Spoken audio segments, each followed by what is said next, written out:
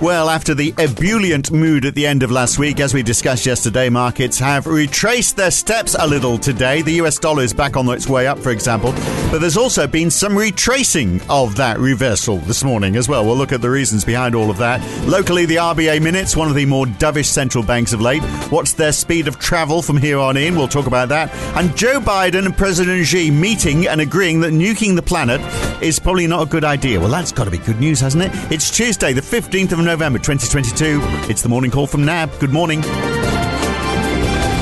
Yes, the US dollar is back on the up. It's up 0.5% on the DXY. Equities are well down at close. The Nasdaq is down 1.1%. The S&P 500 lost 0.9% and a 0.6% drop in the Dow. But in Europe, things are up quite a bit. The FTSE 100 was up 0.9% at close. The DAX up 0.6%. The Eurostoxx 50 up 0.5%. And the Hang Seng yesterday still rising up a further 1.7%. Against that rising US dollar, the Aussie dollar has managed to hold its own. The losses have been a 0.2% drop in the euro, the yen down almost 0.7%, and the pound down 0.6%. Bond yields pushing higher in the United States, but only a little bit, and lower in much of Europe, although, again, not much. 10-year treasuries up 6 basis points to 3.87%. German bunds down just 2 basis points, but down 19 in Greece.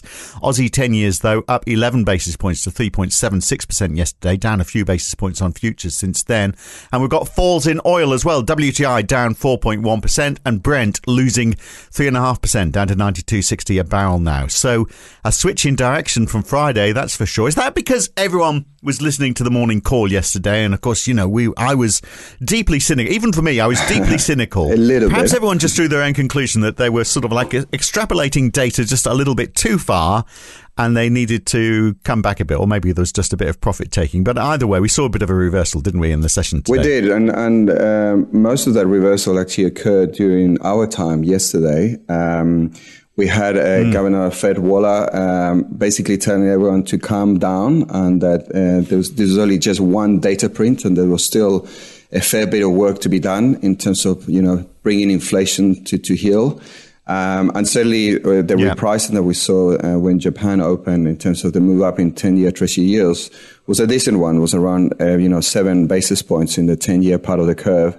And that instigated sort of a bit of a recalibration, as you say. So, okay, let's just take a breather here and see how things go from here. And it has been actually a fairly steady session since.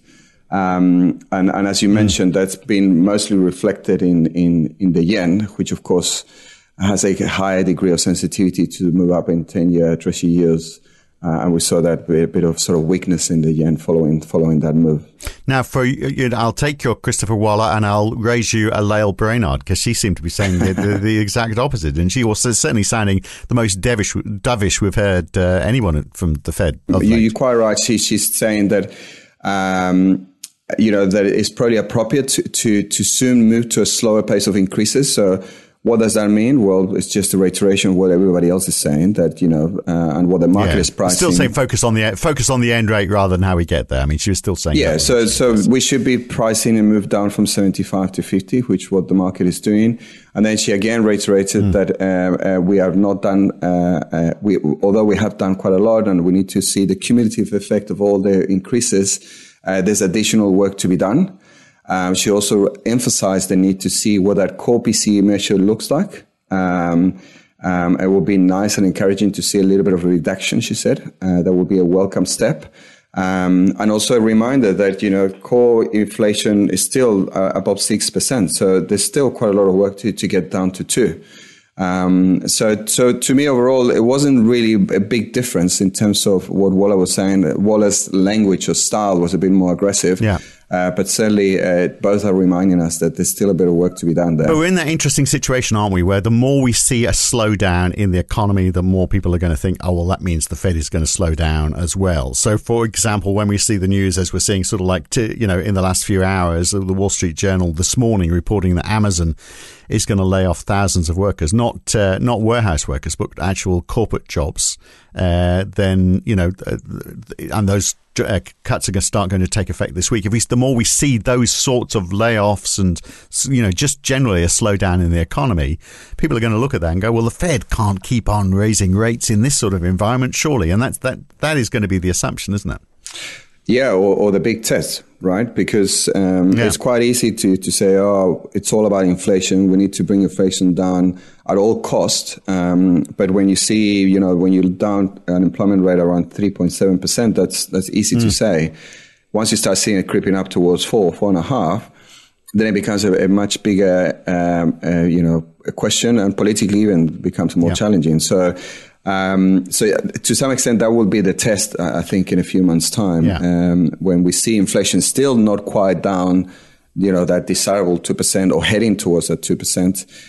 We got to remember that the data is not going to, I think, at least, it's not going to just print on a downward trajectory. It's going to be messy. We're going to get some bad surprises, if you like, a little bit of a noise along the way.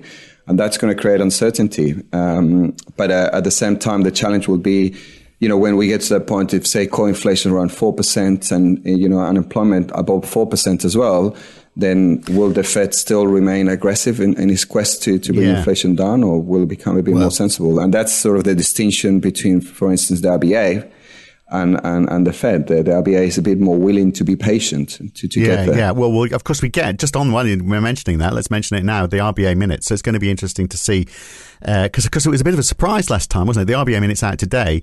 There was the expectation that maybe it was going to be a 50 basis point rise. Last time it was only 25. So it's going to be interesting to see what was going on in that meeting, and how much they're going to sit back from here on in and wait and see how things pan out, basically. Yeah, that's right. And also, I mean, the issue with the minutes, as it is the case in all minutes, is that there's so much said that you always find a little bit of something for everyone. But certainly that debate for the RBA has increased, particularly after last week's interpretation of what Deputy Governor Bullock said, that there might be an opportunity to sit and wait and look a little bit at how things are going. When you read the remarks and the context of the remarks, this was in response to one of the questions, and it really was more about that she was insisting that we think interest rates probably have to go up a little bit further before we sit down and have a look. So I suppose the minutes will be important in that regard, just to get a bit of sense around the rationale, the thinking of why we will move down to 25, and also, what the expectations are to continue hiking over coming months. And getting back to what you were saying about the Fed, I mean, the Fed's not had this problem, have they? So far, now we're starting to see numbers turn. They haven't had that problem. It's sort of like being, yes, of course, we'll keep on lifting rates, whatever the circumstance. Now those circumstances start to emerge, then that becomes a problem. How many times have we used that word resilient over recent months? Everything is still resilient. So the interesting thing is things are still quite resilient in Europe. So you look at industrial production numbers for September, up 0.9% month on month, well beyond expectations. And they revised the August number up as well to 2% month on month. And that's presumably going to be a bit of a boost to the Eurozone GDP number, which we get out later today as well. So this is surprising. Supposedly Europe's a bit of a basket case, but this number's telling us otherwise. Resilient almost. Yes, and it's also kind of this idea that this recession that is coming has been the most telegraphed recession ever. So we're all kind of expecting it to happen. And to some extent, you could argue that the equity market is past the recovery already before it's happened. So, yes, so the point there is that when we look at the preliminary Q3 GDP reading for the Eurozone, it's still expected to be positive at 0.2. And following those industrial production numbers, it may actually suggest a little bit of upside to the number. That being said, we're still very mindful about the fact that the energy restrictions that are coming, particularly during the Q4 reading, and that will be the challenge, because as much as there's a lot of inventory and the weather looks milder, which will be a positive, there's still part of the strategy is to cut down, energy consumption by 20%. So, and then of course we also have to remember that the ECB started to hike and will continue to hike over coming months. And that will also slow down the economy. So the headwinds for Europe are still in front of it. So, we're conscious that yes, while Q3, which 0.2% is not a stellar number, it's just above, positive territory. It's still sort of the big question will be how does that Q4 and Q1 activity readings come through, given all these energy issues and of course the ECB tightening. I was also reading a chunk of it actually might be transfer pricing through Ireland, so it might actually, it might not be real stuff being made. It might actually just be in the minds of accountants. But look, we've got the Zoo survey out for Germany today as well, and Francois Villeroy from the ECB, who has, been one of the more hawkish, hasn't he, saying the ECB's got to keep raising rates until core inflation starts to ease. So perhaps no surprise there today, but we'll find out. But the yuan doing quite well today, and the Aussie doing well, even though the US dollar is rising. So are they linked? Are we still seeing some hope from the fact that lockdowns might be easing, and also the support from the property market? Is that what's driving both of those currencies today, do you think? Yeah, I think so. You and Ray were talking about how the price action in particularly in China equity markets late on Friday seemed to be moving very quickly, and we saw those property stocks performing really well. And then it became clear that over the weekend that it's not just about these small steps towards a more relaxed approach to the zero COVID policy, but also because of the announcement of the PBOC and the China Banking Insurance Regulatory Commission about all this support, which is quite significant to the property sector for developers and for borrowers and so on. So we think that there's been a little bit of follow through from that, given that not everybody knew what was going on Friday. And certainly we've seen a little bit of an improvement in the Hang Seng, the yuan strengthening because of that, improvement in the outlook.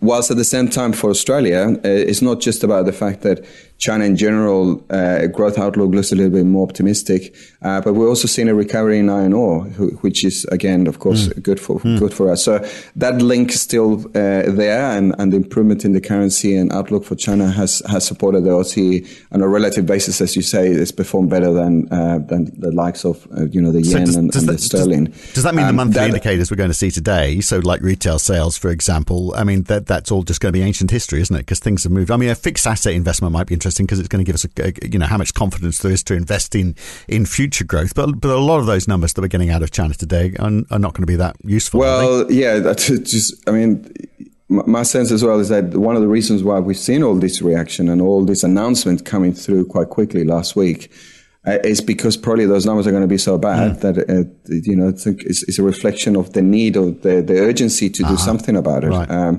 And in particular, the consumer. So expectations, for instance, for retail sales had to decline from 2.5 to 0.7 on a year-on-year basis. So there's a reflection there of quite a lot of an anemic consumer, which of course has been suppressed by the COVID approach or the COVID restrictions, as well as the uncertainty around the property sector. So, yeah, and in terms of the fixed asset stuff, as you say, it will be interesting there to see the details of the number. And our sense there, there's going to be a repeat of the ongoing story at the moment. That is very much all that infrastructure spending coming from the government support, and very little coming from the private sector as well. Now, I'm surprised we haven't seen this on equity markets today, because President Xi has met with Joe Biden, and not a lot came out of it, but they both agreed that nuclear war would be a bad thing. So, I'm surprised there's not been an equity rally based on, because it's such a relief, isn't it? There we are. There's that sarcasm again. But, the fact that these two most powerful nations have agreed to, meet again and shake hands, I think is significant. Yeah, of course. The issue around Ukraine and Russia and the rebookment of no appetite for going into nuclear war. I mean, the more he can make sure that President Xi doesn't become too ensconced with Putin, obviously that's a good thing.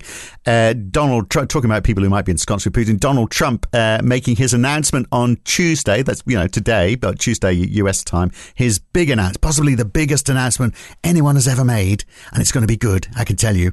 So that's going to be interesting. I don't know whether that's market moving. If he says he's going to stand for the next presidency, he's going to stand for the Republicans. It looks like the Republicans will take the House, not the Senate. They've lost that. the House could be a very narrow margin. I mean, the GOP has gained 10 seats in the House, so it's 212 to 204. They need 218, but they might actually only, by the time it's all come out in the wash, there might actually only be a couple of seats in the lead. So, that could be taken badly by the markets, because if it's not gridlock, it's not good, apparently. So prior to all of this, there was that expectation of the Republicans were going to have this red wave, and it hasn't materialized. And what is coming through now is that one of the criticisms, of course, has been that maybe the abortion moves have affected the Republicans, but also that President Trump himself is creating a divisive Republican Party, which of course that's not really new news. Yeah, well, the ones who were endorsed by Trump did the worst. So I mean, so that in itself, I think that I'm not sure it's going to create a uncertainty in the market. It's too early for that, but certainly it just reinforced the view that the Republican Party is very divided. And President Trump is a contributor to that division. Yeah. All right. Okay. Also today, Japan's Q3 GDP, that's expected to slow down further. So, the Bank of Japan, the Japanese government, that, all the more reason they'll say not to push up rates, presumably. I mean, that's been their angle so far, hasn't it? And they'll be saying, well, look here, we need to carry on that way because GDP's slowing. We need to drive growth, not slow it down. The details, of course, will be important. The reason of the slowdown is probably coming from that net trade negative contribution. But certainly it seems that the private consumer consumption will be a part of the growth engine, which is something we've got to remember, that actually the consumer is still contributing, and all that fiscal support to the consumer and the even more significant fiscal support that is coming through, it paints a picture that actually, Japan will continue to, perform relatively okay. No one's talking about a recession in Japan, for instance, given all the support that is coming through, and the fact that they kind of, if you like, enjoying a belated reopening, given that Japan had been slow to reopen. So overall, a positive number, I think, for Japan, relatively speaking. And UK employment data just finally today. I think then we've just about covered everything that's out today, and the major stuff anyway, which will sort of be interesting. But we know that they're heading in one direction in the UK, aren't they? Generally, and it's not good. The real interest is going to be in the budget, which is towards the end of the week, the 17th of November. I mean, I don't think there's ever been so much interest. I mean, normally a UK budget would pass by and everyone would go, so what? But there's so much interest now to try and find out whether they've actually got a handle on managing to do sums and balancing the budget and all that sort of stuff. So, but we know it's going to be tax hikes and spending cuts, which is somehow going to help Britain through a recession. So it might actually not be that well received. We'll have to wait and see. But again, the theme that you were touching on earlier is the resilience of the UK economy and the labour market. The unemployment is expected to be unchanged at 3.5. Everybody's expecting this big decline in activity, but at the moment, the property sector is doing okay, unemployment is doing okay.